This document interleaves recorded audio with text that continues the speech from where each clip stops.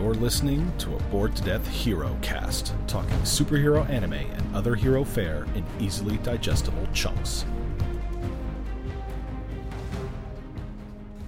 Hello again, ladies and gentlemen, and other assorted gender assignations. Welcome back to the Bored to Death Hero Cast. I am Jay, being joined by Sam.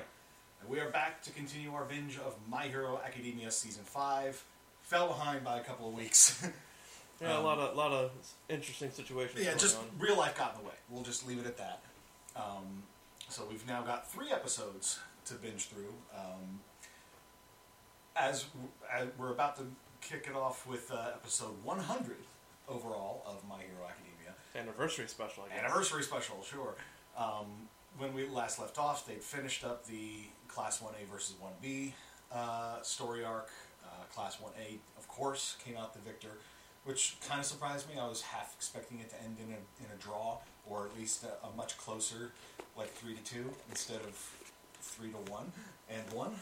Half. Don't forget the half. That's why I said 3 to 1 to 1, because they lost because 1B won one match, and then neither team won one match. So, and Deku is having to deal with the fact that another aspect of powers he's inherited from One For All has manifested in the Black Whip thing, which he's doesn't quite yet understand how to control, and He locks it away, kind of. yeah. Well, less sort of locked it away, and just more like he still is working out how to tap into that power. Whereas, like the strength enhancing aspect of his quirk was like the earliest one to unlock, or like the easiest one to unlock, basically. It was the literal power that had been revealed to the wielders at the time. Mm-hmm. And yeah, and there's a whole thing about how Deku may be the one to fully manifest all the powers, all of One For All. So that's his sort of destiny within My Hero Academia, to be the one to complete One For All. That's what it was. But the one thing I really like about this stuff's coming up now, but it was hinted. It was hinted in like the first season, like, oh, there's more powers in it. It's a stockpiling quirk. Yeah. And then it's just him just coming to terms with 4 seasons of the super strength, and then all of a sudden, oh, you thought you had control over everything? Guess what? He had control to about 30%. I think he had. Yeah, he'd only sort of tapped into 20? like 30. Yeah, like maybe somewhere in the 20s when it comes to just the strength enhancing quirk, Or like the keeping it on all the time. Right.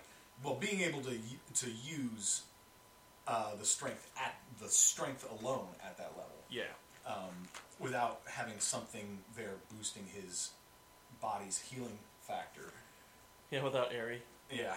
Because we remember when he tapped into like the strength at 100% with Eri riding on his back. It was straight up DBZ style fighting. Holy crap! But this way you could actually see what the hell is going on after a while. Yeah. Well, I mean, in DBZ you can see what's happening, even if their arms are sort of blurring. They're like right there in front of one another, just sort of like jab, block, block, block, block, block, block, block. The one look that I just want that as a background. The still look of him looking like a complete psychopath. It looks so good. So yeah, we're moving into past that arc. They've been hinting at the villain arc for this season, which is boy, it kicks off. Yeah, that's right, because you will have seen this stuff already. I'm the one who tries to. It's right about to go down. So Dotby is about to get a little bit more. Kinda. It's a little bit bigger than that. Okay. So sort of showing more of the overarching villain stuff and not just the focus villain for the season. They mentioned one of them when they were talking about the different villain organizations. Is this the Meta Liberation thing? Okay. Yeah, I can't remember if they'd mentioned that previously in the series that I'd seen, or if that was just something I accidentally picked up on when I was like reading TV tropes. Because one of the times it was like, going about the Meta Liberation Army. Like Destro, right? Wasn't that? Like, yeah, Destro's the one that actually wrote the book. That's right. He wrote like the manifesto or whatever. And then at one time, like our previous season, someone went streaking into a building or something crazy, or maybe he had a bomb on him or something. That was on the Twice Focus episode, I believe. Yeah. It was like something happening in the background while Twice is just sort of in his own head, dealing with his own demons, his own dissociative identity disorder thing. Oh, well, yeah. Really more like multiple personality, less dissociative. Yeah, Because literal. dissociative identity disorder implies that the identities are being formed because the person is trying to dissociate themselves from whatever happened. Yeah. And in Twice's case, it's less that and more just he just generated multiple personalities. Yeah. It's an important distinction in this case. But at any rate, so and then after episode 100, we've got the Christmas special. Not sure why Christmas is not as big a holiday in Japan as it is in the Western world. Well, they make it look like it though. Well, yeah, because I think the Japanese it's less a spiritual holiday for the Japanese and more another commercial sort of thing. But what shocks me about it is that they literally just drop it in July with no F's given. I mean, again, the Japanese have no real attachment to it in a spiritual sense. They don't have like the winter solstice aspect of it necessarily connected to it. Then again, maybe it was due to COVID. It got pushed back. It was originally supposed to be a holiday release, but everything got pushed back because of COVID. And because they were committed to doing like a simulcast with it, they maybe had to hold off until the English voice production could keep up. Who knows? Interesting fact about, interesting trivia thing. You know what is sort of seen as a quote-unquote traditional meal for Christmas in Japan? What's that? KFC. Nice. American holiday, Christian holiday with a Western holiday with American fast food. There you go. I mean, go for it. They man. have ad campaigns where it's like Kentucky for Christmas. Man, I mean, I wish they would open more KFCs. They've been closing them around here an awful lot. Well, that's because Chick-fil-A is just like a freaking juggernaut and just sort of steamrolls them. There's like a Chick-fil-A down the street from a Chick-fil-A that's down the road from a Chick-fil-A. Yeah. And then you get your mobile orders kind of jacked up because you're like, go to the one, you're like, oh crap, that's the one on the other side. Yeah, because there's like two that are equidistant from our house. Not that I go to Chick-fil-A, but that's a topic for something not related to BingeCast. We're not going to get into it. At any rate, you ready to jump into this bad boy? Yep, we got a 3-episode, like I said, 3-episode binge, the anniversary special, as it were, the Christmas special, and then we're moving into the next arc. And from the little blurb that we briefly saw there, it looks like we're going to be focusing a little bit on Endeavor, which means we're going to get some Shoto in there. Because you can't, because the two are so entwined, you can't really separate. You can't really have an arc on one without the other one. One's half of the other one. And of course, we both suspect, and it's pretty much all been stated, that Dabi is the eldest Todoroki brother. Oh yeah, Toya, I believe. Yes, Toya Todoroki. So yeah, we got a 3-episode binge to go through here. So that, I think, will wrap up this intro. So we'll see you after the binge. Hello, and thanks for listening. While we're binging, please give us a like and subscribe. If you want to reach out, do it via our social media on Facebook or Twitter at BTD_BingeCast. The Bored to Death Clan is part of the CKCC radio family, including J Bunny's Music Hub, the Race Nerd Podcast, Real Paranormal Talk, Ranking Tracks, Motivational Moves, The A Show, Park Hopper 101, and The Nerd Table. Please consider supporting CKCC Radio on Patreon so we can continue to bring you podcast content. And now, the binge is done, so let's get to the discussion. And we're back. So, yeah, they sort of neatly wrap up the 1A versus 1B storyline, or arc at least. And they laid the groundwork for the next villain arc, but not exactly who we were expecting. Well, not exactly. It wasn't the League of Villains that, like I thought we were going to get. Instead, nope. They stepped up the Liberation Army thing. That, as I mentioned, it had either been mentioned previously, or was something I maybe picked up off the TV Tropes page. But yeah, they did a lot to sort of. Well, they wrapped up in basically it's like Shinso is going to get moved up to the hero course starting next term. There was a little bit of joking about like who are they gonna drop from 1A or 1B to make room for him, kind of thing. And I don't think they're going to drop anybody. Well, no, that's what the students seem to think. And so they were discussing it, and it's like Pinky was just like, "Can we drop Mineta because he's literally the worst?" Mentioning his happy accident. Yeah. Or which we know was not a happy accident at all. I mean, granted, he did save her from a shot, so he may have positioned himself to where it would benefit him most, but he still did what he set out to do, and on both fronts. So I'd say that's absolute dedication. Then, yep, perverted dedication, but yes. And we found out that Bakugo has been training with Deku to try to help him tap into Black Whip, and that power. But Deku basically compares it to says that he sort of visualized it as he was locking it behind a door, sort of thing. Excuse me one moment. I just noticed we got another little bug crawling around.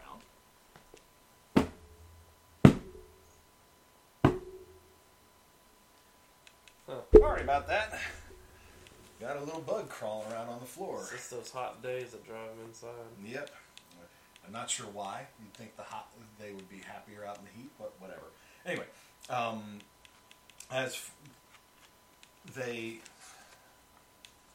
was I? It was with the Black Whip, and Deku had sort of said he visualized locking it away because he recognized that he wasn't yet ready to use the power, and so he's now just working on trying to visualize it as if he were unlocking the door. But when we see him try to manifest it later, he gets like a brief little wisp of it, and he's just like, "Yeah, I did it," but everybody was very much not impressed. And we also got to see more of Eri. Yes, Eri's absolutely adorable. She must be protected at all costs. Yes. I was getting diabetes from those scenes, from all the scenes with her, starting with her and with Mirio teaching her how to write. Yep. Which right there was just sort of like, oh, that poor kid. She's been isolated. She's been isolated so much and not been allowed to be a kid. And it's like she's now getting to be a kid, and it's the most adorable thing. But they actually had her, had Monoma meet with Eri. Because they wanted to, as Aizawa explained, it's like because Monoma can copy a quirk, we were hoping that he could copy her quirk, figure out how it works, so that when her power returns to her later, he can then teach her how to use it.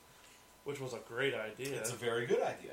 And Monoma, touched her. We saw him grow a little horn from his head, and he's like, "Nope, sorry, it's a blank." And then when they asked him to explain what that meant, he's like, "What? I heard that you said it last time." You said that when you tried to copy my quirk. And he said it must be a stockpiler. Thankfully, nobody knows that One for All is a stockpiler. But it was, they basically explained it's like when it comes to a quirk where a person needs to stockpile something to make use of their quirk, they used Fat Gum as an example. Fat Gum has a lot of strength, and durability from his quirk, but it relies on him, consuming a lot of calories and basically holding that ready. If Monoma were to copy it, he would then need to consume a bunch of calories to build up the fat to make use of it. Problem with that is Monoma can only copy it for so long. Yeah. So he wouldn't have been able to make use of it that way. Still, the fact that they were thinking ahead to, Aerie's going to need help trying to harness her quirk when it returns. So, and Aerie was just, blaming herself for all the trouble that they're putting in to try to help her out. And Deku came in with the great thing. It's like, powers aren't inherently good or bad. It's what you do with them. And he's just sort of like, I know you're going to learn how to control this, and you're going to do great things with it. His comparison from that was also like comparing it to like a knife in the kitchen. A finely sharpened knife. A finely sharpened knife. Yes, it can be dangerous, but if you use it right, you can make delicious food with it. Kind of a weird... It's a weird one, but... A clumsy one. It's a bit clumsy, but the intent was there. Yeah. It sort of goes in with the whole, guns don't kill people, people kill people, sort of mentality, which, yeah, I can sort of see where that's going, but, and 1A and 1B got to mingle a little bit, because that's towards the end of the term. They got the fighting out of their system and everything. The only people that weren't there were Bakugo and Shoto, because they were going to take their provisional licensing exam after their remedial course. And they got put through it by Gang Orca again.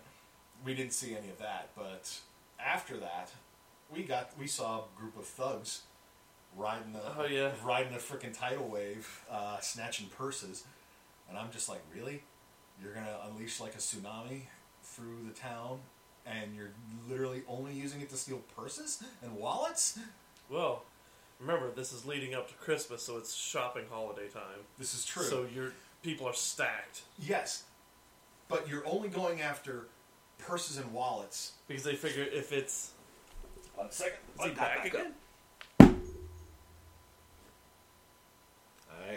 That bug just will not die. This is making for great audio, I'm sure. Yeah, I got it. Yeah. But I'm just like, if you're going to go after anything in the holiday season, target the stores. This is one way they can do it to not have as much cameras on them, be seen as much. This is true. They're just zipping through. This is true. Regardless, They were looking for a clean snatch, grab, get the fuck out. Yeah, and I suppose that's a good way of looking at it. But Shoto and Bakugo, not even like half an hour after they got their provisional hero licenses, spring into action. And yeah, the lead thug who had like a carbonation quirk, he could control water essentially, but he controlled it by carbonating it, sort of. And he had support gear that he bought off the black market. That was also extremely volatile and dangerous. Mm-hmm. He and his thugs sort of talk some trash, and Bakugo just immediately just like bam, bam, bam, bam, bam. Takes out all of the other thugs like instantly. And Shoto uses his the same move he used in the sports Flash festival. freeze. Yeah, the flash freeze heat wave. That's what it was. To take the guy down, it's like, don't you know carbonation goes flat in the heat? And it's just a little moment to sort of show that the kids are gonna do well. And All Might was there. He mostly just was trying to keep the civilians out of the way and out of harm's way. And after everything is done, this hero called Slide and Go, who basically has the power of Heelys on his feet, he rocks up. He's like, "I'll take care of it from here." Doesn't seem, it just seems like a random guy Goofy until he turns up later, we'll get into that in a bit. But then in the Christmas episode, we started with 9 days ago in Deka City. Huge destruction, tons of buildings collapsing, and we saw what looked like Tomura Shigaraki. He's losing his mind. He's covered in blood and laughing his head off. Although we found out later in the episode that there had been a riot with 20 people that leveled the city. So that's gonna be a thing later. But in the aftermath of their stepping in to stop Carbonation Guy, Bakugo and Shoto were basically going to were interviewed by a morning show. And Shoto is just so stiff and formal. It's just sort of he's suppressed his emotions for so long that he doesn't really know how to people. And Bakugo is Bakugo. He's about as good an interview as you would expect. You don't hold back. And it basically led to after they were done recording the interview, they edited it down and completely removed Bakugo, so he's literally just in the peripheral. And supposedly it was an hour-long interview. And it got narrowed down to 10 minutes or something. You should get your head examined. Yeah. And this was then in relation to the Deka City thing, as they showed other TV shows. The best part was that interview was their third interview. Oh boy. But yeah, this was all in relation to more TV footage that they showed of news programs talking about the sort of upheaval that's been going on in the Hero Society since All Might's retirement, Endeavor's elevation to the number one hero, and Hawks' whole speech after he was ranked number 2. It's there was concern that people would start turning against the Hero Society, but the interviews that they showed, no, people were still generally pretty hopeful that the heroes would get the job done. Because Natsu was there to tell everyone. Yeah, because of the look guy, the look kid, as they call him. They call him the look kid, but he's it was freaking Natsu. I like how they kind of made him. They went from a background side character to. He's kind of got something going on in the show, so it's not he was just a one-off throwaway. He was a one-off throwaway, but he was a significant one-off throwaway. It's in One Punch Man. There was the first, or no, not One Punch Man. It was here. Sorry, it was here in My Hero Academia. The first baby born with a quirk that glowed. That's literally just a single background thing, but it's one of the most significant things there. We know nothing else about that baby, but that was the first baby born with a quirk, and Illumination. But because of their bad interviews, they, 1A had to do Media 101 with guest instructor Mount Lady. Well, they were probably already planning on doing it, but they had to speed it up to bring it in closer since they're starting to get interviewed about things. Yep. And now that all of 1A has their hero licenses and they can start doing hero work. Because also, guess what? Work studies are coming back. Mandated. Yep. Not a suggestion, mandated. Yeah. And that's because it's coming down from the government. It's because of the intel they're getting from Hawks. The intel they're getting from Hawks and the city. Yeah, and well, that's sort of tying into what happened in the next episode, which we'll get to. But the whole mock interviews that Mount Lady started putting them through, it's just Shoto is still just being too stiff and just sort of taking everything way too literally. Oh, if you smile a little bit, you're gonna knock the ladies dead. It's they're gonna die. Oh my gosh, I will kill people. It's so disheveled from it. Shoto doesn't know how to people. It's poor kid. I want to know how old Mount Lady is if she was crushing on Shota when first thing he said. Well, she's a fairly young hero, I guess. Yeah. So I'm assuming she's around the same age as Hawks. Hawks, and that 22? Hawks is like Hawks is 22. I'd say Mount Lady's like maybe 24. Even so, you shouldn't be crushing on a freshman in high school. Yeah, he's like 15. It's like Mount Lady, come on. Oh, she mentions. Well, I mean, Yeah. her type. Mm-hmm. Clueless, And I think she Bakugo in said. his mock interview goes, well, it's Bakugo. Enough said there. Shota, trust me. And when Deku did his mock interview, he's just like stage fright. Just like, I loved it because like Minari, like, when did he learn to harden like me? yeah. No, that was Kaminari who said it. For a moment, I thought it was Kirishima because he got all stiff and everything.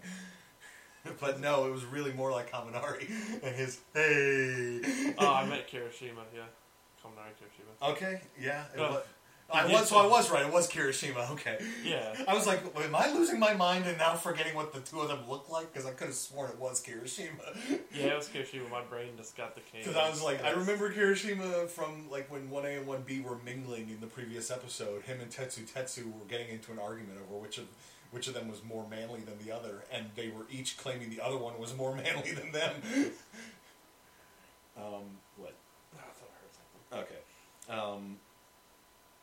But with the work study thing, Principal Nezu's basically, explains to All Might and the rest of the faculty that the government is asking for them Requesting. And by that it's like you're going to do this, putting the students into the field for in the field experience, because there are less heroes apparently out there than there should be.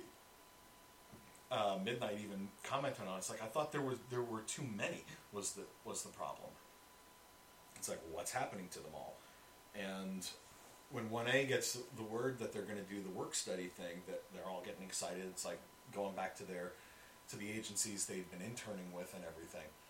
But Deku says that Sir Night Eye's agency has said, "No, sorry, we don't have time to take you on right now. We're way too busy."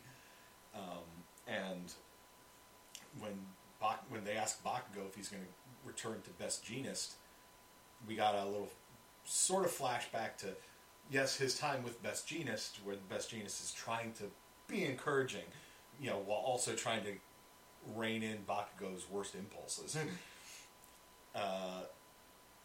But we saw like Bakugo looking at like a news report saying that Best Jeanist was missing. I think that takes place before the next episode that we saw. Yeah, or that scene from the next episode took place before the Christmas party. Because everybody's there and like everybody's talking like the work study stuff while they're having their Christmas party. Everybody's wearing their little Santa outfits except Bakugo.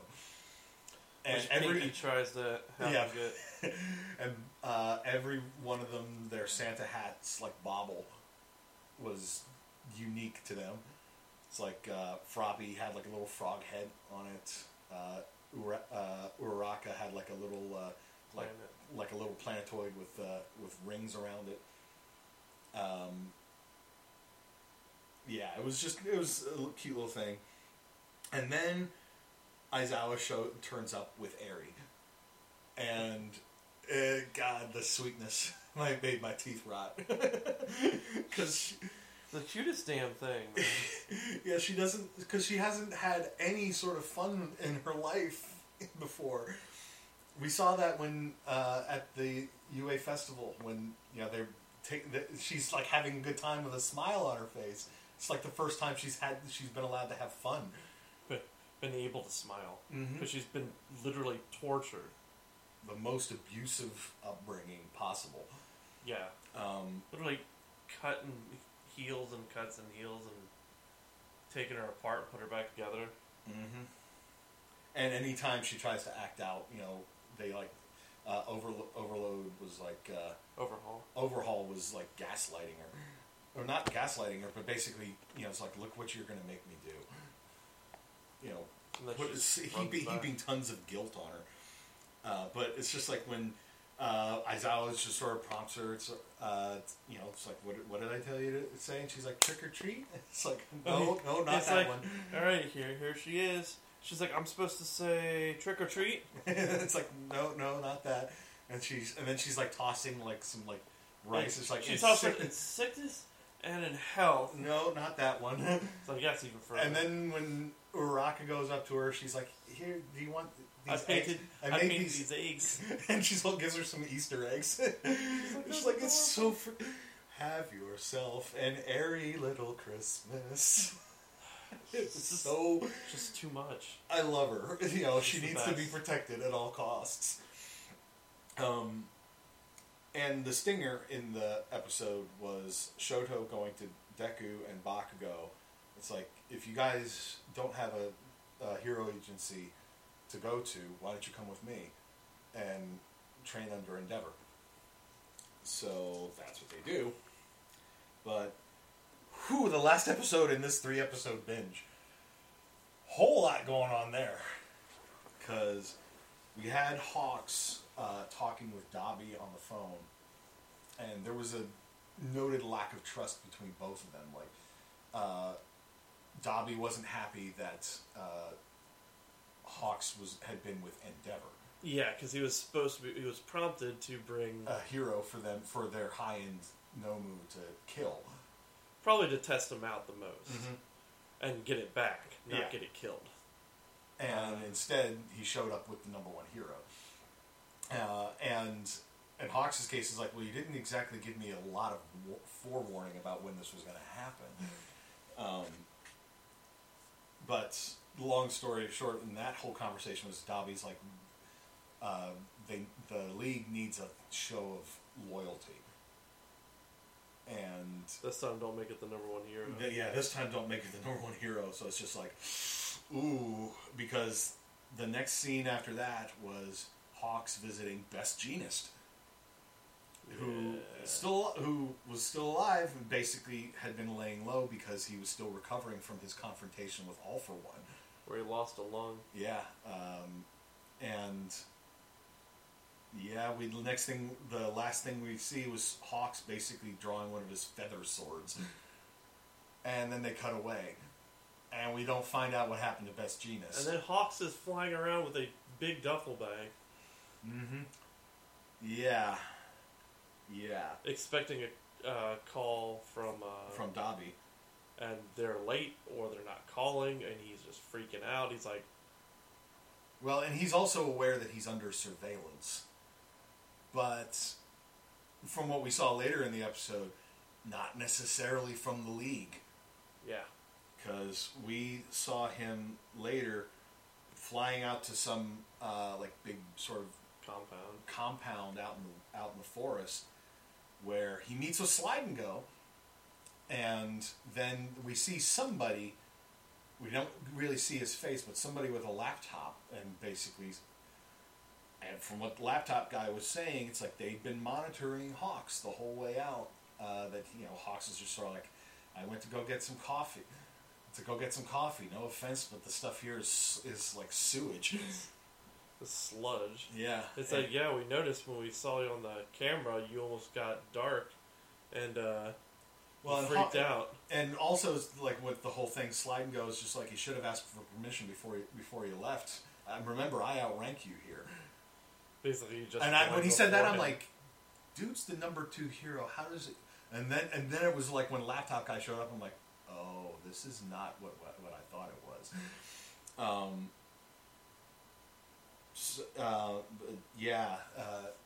As for and with the 1A students, they got leave to go home for New Year's, so Deku was able to visit his mom, who was all still worrying about him, still constantly on the verge of bursting into a flood of tears, but also starting to realize that Deku is probably going to be okay despite her fears. So it's understandable. That's all she pretty much has left. Is her son. And then Deku and Bakugo and Shoto meet up with Endeavor, and Endeavor's just sort of like doesn't really like them because let's face it, this is still while Endeavor's doing better, he's still just sort of like I only have. Well, his more not liking was because Bakugo's abrasive as hell. Yeah. What Deku said at the sports festival. Yep. Deku had made a bad first impression. Bakugo is too similar to Endeavor. Yeah. Yeah. Old Endeavor. Mm-hmm. But while he's meeting with them, he basically then starts responding to something before the students even pick up on what's going on. And it's just sort of like, I don't have time for this. If you want to learn anything, you better keep up. It's like you stay back and watch, and so they have to basically rush to keep up with him, because that's when we meet another apparent villain, the Servant of the Stars, I think is what they called him. Basically like a mad prophet that can control glass. And he just like absorb it into like a giant crystal ball, basically. He's like sitting on a bunch of crystal balls, which he calls his throne, and he basically like shatters like all the glass in the skyscrapers around him, and then just sort of like recombines it into a giant crystal ball. He's claiming that the end is nigh, and there's like a sickness or a darkness coming, and it needs to be purged. And Endeavor shows up, destroys the giant crystal ball with the flash of heat, starts heating up the throne. So Prophet Guy's just like, nope. That's more like he said, I could. My throat's burning. My throne is burning. Did you say throne? Throne. I thought you said his throat. I mean, there was a lot of heat, and when glass heats up, it gets hot. Dude was sitting on it. Huh. But so he just swoops off and starts trying to escape, and he's trying to lead Endeavor into an ambush with some of his flunkies. And the students are right there ready to try to spring into action, but Hawks swoops in, takes all three of them out. Yep. Right in front of them. And then he basically sort of in code seems like he's just making some sort of small talk with Endeavor, but he's really trying to pass along a message by handing him a copy of the Meta Liberation War, which had been written by Destro. That's the guy that we mentioned earlier in the twice-focused episode from a previous season. And the whole in-code thing had been established earlier when Hawks touched base with the government to sort of pass along some information to them, and basically said, I'm being observed, and we can't be sure they're not listening to my phone calls, so everything's got to be in code now. Yep. And then he, as he passes this stuff off to him, he gives some copies to the students also. Well, I like how Dick is like, oh, maybe I should read into it and see. He's like, but I got copies for all of you. Yeah. Oh wow! Not only is he fast, but he's also prepared. Yeah. And the kids are brought to the Endeavor Agency, which is big. I think they said 30 sidekicks. Wow. Yeah. Hundreds of people working there trying to keep track, hundreds of incidents that they need to respond to. A day. Yeah. A day. And Endeavor is then in his office, flipping through the book, looking at the highlighted passages that Hawks had mentioned. And he's reading through them, and he's just like, I'm not sure what he's trying to get at here. And then he remembers something else that Endeavor had said, or not, that Hawks had said, that this look at something about it's in the second part, or pay attention to the second part. It's I recommend the second part, or something to that effect. And that's when Endeavor puts it together, the second character in each of the highlighted passages assembles a message, and the message was more or less, the enemy is the Liberation Army. They number over 100,000. In 4 months, we need to be prepared, because that's when they're going to strike. And that basically puts a name. In 4 months to action. Yeah. And so it's that's what's going on at that compound. that's where all these heroes are disappearing to. And it's just like, yeah, I mean, the League of Villains are not exactly, they're dangerous, but they're small in number. Meta Liberation Army is a frickin' army. Literal. A literal army. This is not just some like edgelord naming his little group of fellow edgelords, an army for shits and giggles. This is a literal army. At least in terms of sheer quantity of individuals. We don't know how organized and how militarized they may be, but yeah, they've got surveillance equipment and on compound and a big ass compound. They've been recruiting tons of heroes. We thought Hawks was just a spy for the League, spying on the League of Villains. It's like, no. He's got his fingers in a bigger pie. Mm-hmm. League of Villains is like, they need to keep tabs on them because you give Tomoro Shigaraki too much free time to plot and scheme, and he's gonna do some serious damage. But yeah, when you've got an army of over 100,000, including heroes, villains, and other degenerates, that's a big problem. So yeah, that's 100. Was it 100,000? Over 100,000. Yeah, that's. And then you've got no pressure. If it's in Japan only, then you're looking at. We've only seen a handful of pro heroes, and you've got only a number of top 25. Mm-hmm. And it's like 25 versus 100,000 plus.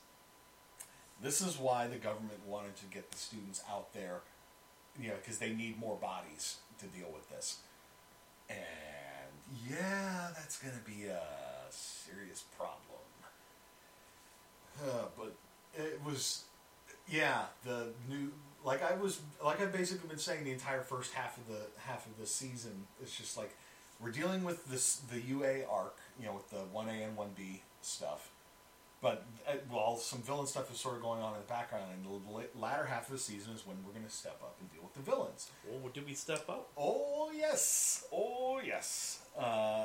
Hey, it's the first time in 5 whole seasons that the main focus of villainry isn't just the League of Villains. I mean, Overhaul was the main part of last. Yeah, but the League of Villains was still connected to that because Twice and Toga were there, and literally they were only there to spy on the Shie Hisaikai, and they ended up taking them down, and not only taking them down, but stealing their life's work. Overhaul's whole plan is just sort of his life's work, his ability to use his quirk. Yep, it's just sort of like,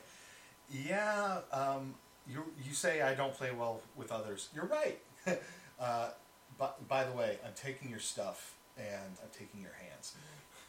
I'm going to take yours, and then freaking Compress is like, and a hand for a hand. Yep. Yoink. And just yanked his arm. And as I think you have pointed out with the Doctor, and their proven ability to basically take people's quirks and implant them into others. They have a sample of, the very thing that Overhaul needed to use his powers. Yeah. Could you imagine? Because the whole scene with again, who we're assuming was Tomura Shigaraki at the beginning of the Christmas episode, the Deka City thing, and I think I've commented on, as I've commented on this, he and Deku are very much sort of foils for one another. They're both coming up in their respective sides of society. In a very similar fashion. They're both being mentored by the number one in their respective factions. What? I know, I was just staring at the shelf. Okay. With, Deku being trained by the number one hero, and Tomura Shigaraki being trained by the number one villain, and All for One. Yeah. And while Tomura has stepped up and is starting to evolve into the mastermind villain that you kind of need to have as the opposing force to the sort of Superman type, like Deku or All Might.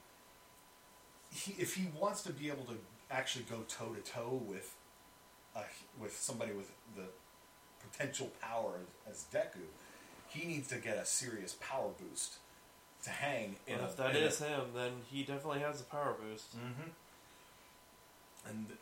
And again, the League of Villains power booster.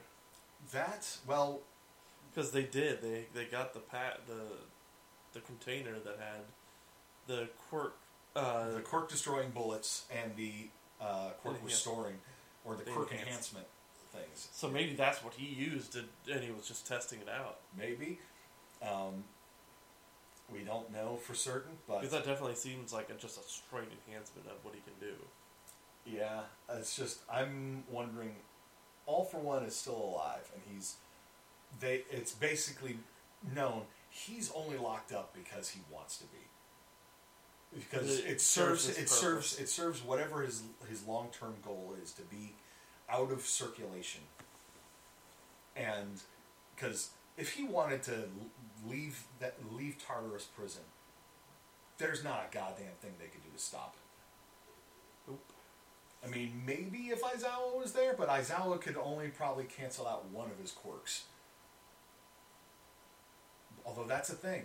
Does Aizawa's quirk just shut down all quirks? But he's only... Yeah, we've seen him use it on multiple people, but is it only canceling out one quirk per person? He shut down Deku. Yeah, but Deku was really only using the strength quirk, because that was all he knew how... Does it shut down the base quirk? That's the thing. Because if his base quirk is shut down, then all of his stolen quirks go too.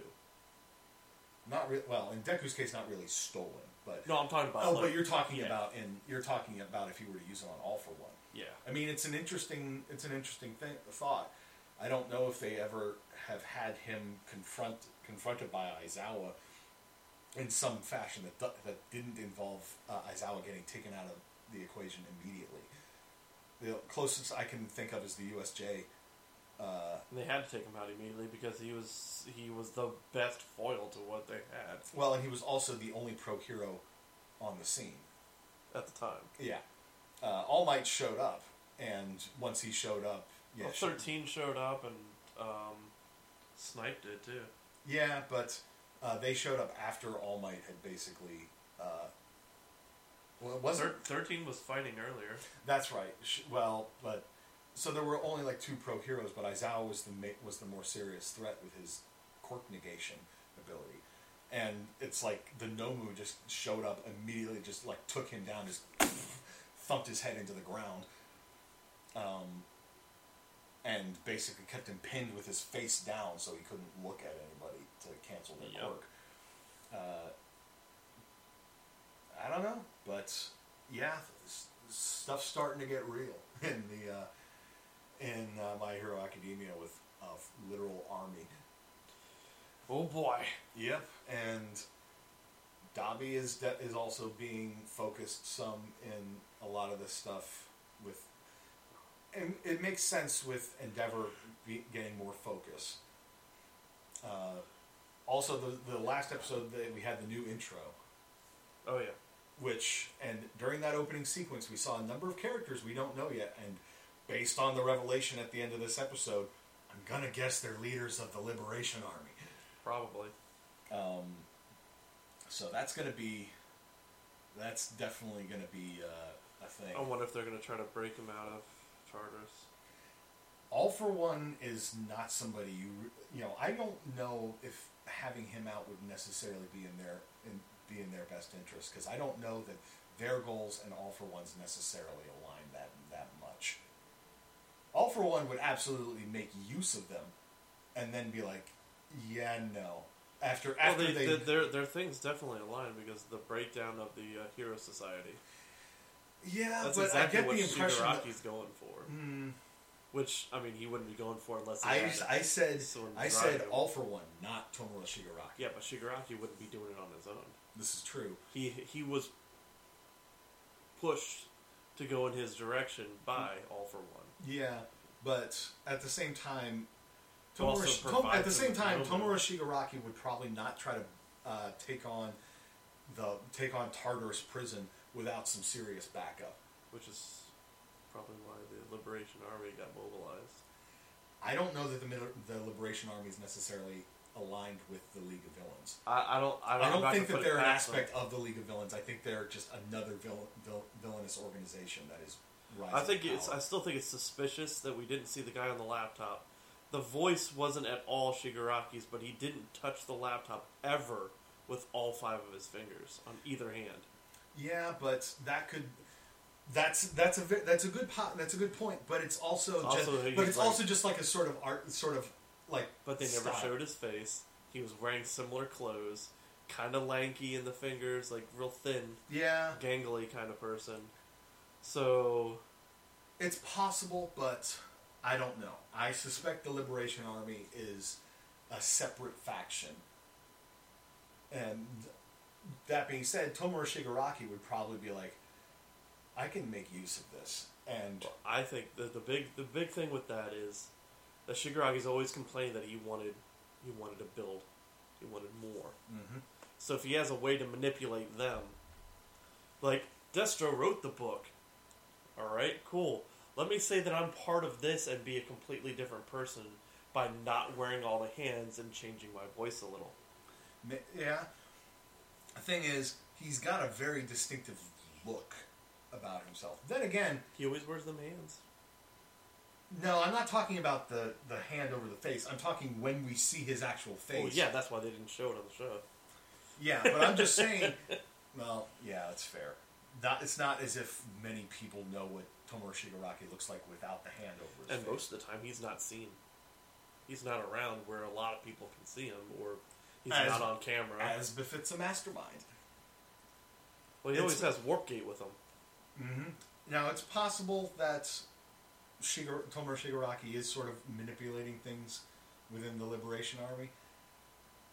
It's too soon to tell. The whole laptop guy not touching it with all 5 fingers on his hands. It's possible that's an indication. That's also just an affectation that those sorts of characters tend to have anyway. I could also go through the voices and see who voices it. Yeah, but that would be cheating. But yeah, it was a good 3-episode binge. I'm sorry that we took so long to get to it, but we got around to it, and we feel better for watching it. Yep. So yeah, we'll be doing some more. We'll continue doing My Hero. Maybe we'll try to get back to doing it once a week, unless we end up in a case where you, in your pre-watching, are like, this would be better as a 2-parter thing. We hope to continue to get back into One Punch Man soon and finish out season 2. We gotta push through that. And then we'll touch on some other anime. It's not like we've got a shortage. No, we don't. But that's for another time. Demon Slayer. Oh, there were some other things I wanted to bring up while we were the unwrap of the wrap up. Yeah. It was to do with powers and personalities. This was something that I had that in my reading like TV tropes, like I like to do sometimes in my free time. I'll literally just pull it up, click random trope, and then just read through it. And there was one about I forget the exact name that they had for it, but it was a case. But the trope was sort of describing when the personality is sort of opposite of what you'd expect based on what their powers are. Like, the typical person with flame powers tends to be hot-headed. Endeavor. Endeavor. A person with ice powers tends to be much more cool and stoic and everything. Kind of like Shoto. But this trope was specifically where you have a person with, who may use ice powers who's much more friendly and outgoing and everything. Or not like that. It was more like a short-tempered person with ice powers, and a person who uses flame powers that's much more calm and collected about things. And as I was reading through it, it basically commented on how many characters in My Hero Academia sort of fit that trope. Like a character like Blaze, she seems pretty forward and you mean Burnin? Is that her name? Burnin, yeah. or I think that's her name. But like one of the examples is like a character with the power to turn invisible. They're usually like sort of shy and introverted. Well, that's kind of how we associate. You're right in general. But here in My Hero Academia, the girl she's really not. She's very outgoing and friendly with everybody. So sort of opposite of what you'd expect based on what her power is. Her and Pinky kind of share a similar attitude. Because Pinky, her powers is acid, and most characters, you would expect with characters that have like a power that's related to like acid is going to be mean and sort of like a poisonous sort of person. They're just like very mean-spirited, always belittling people, putting them down, just like a nasty person to be around. And instead, you have Pinky, who's like the nicest person. Oh, she's the sweetest of them all. Oh, I don't know.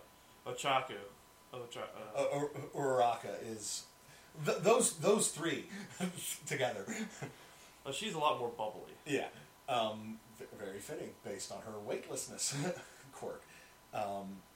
But yeah, it mentioned like how many of those characters are characters in My Hero Academia have personalities sort of opposite. Mineta has sticky balls, and he's a perv. I mean, that's a case where the personality sort of fits the quirk, but like take your sort of like 9 vulnerable bricks, like your Superman or All Might. They tend to be very sort of bombastic and everything. Deku, who has that same sort of power set. But he wasn't born with it, too. Yes, that's the thing. But someone growing up and growing up and having a long time with it can get there. Mm-hmm. He's still learning to get it, and also he was already kind of like a withdrawn, shy child to begin with. Also, wanting to be a hero and not having a power to become a hero. Right, but it was just an interesting. It was just a thing it was sort of while we were watching like the intro to the first episode that we were watching today, that suddenly occurred to me. I jotted down. It's like this is something to talk about. And now I've sort of brought it up. But it was an interesting thing that I just read last night. That I was like, that when it came to mind again, I was like, yeah, I should probably talk about that on the binge cast. But yeah, I think I've sort of tapped out on stuff to talk about for this week. Unless you had anything else you'd like to add. I'm good. All right, so that'll go ahead and wrap up this edition of the Hero Cast. So for Sam, I am Jay, and we will see you next time. Plus Ultra! Thanks for listening to the Bored to Death Bingecast. Be sure to check out our library of past podcasts via CKCC Radio or via our YouTube channel, and give us a like and subscribe. We'll see you after our next binge.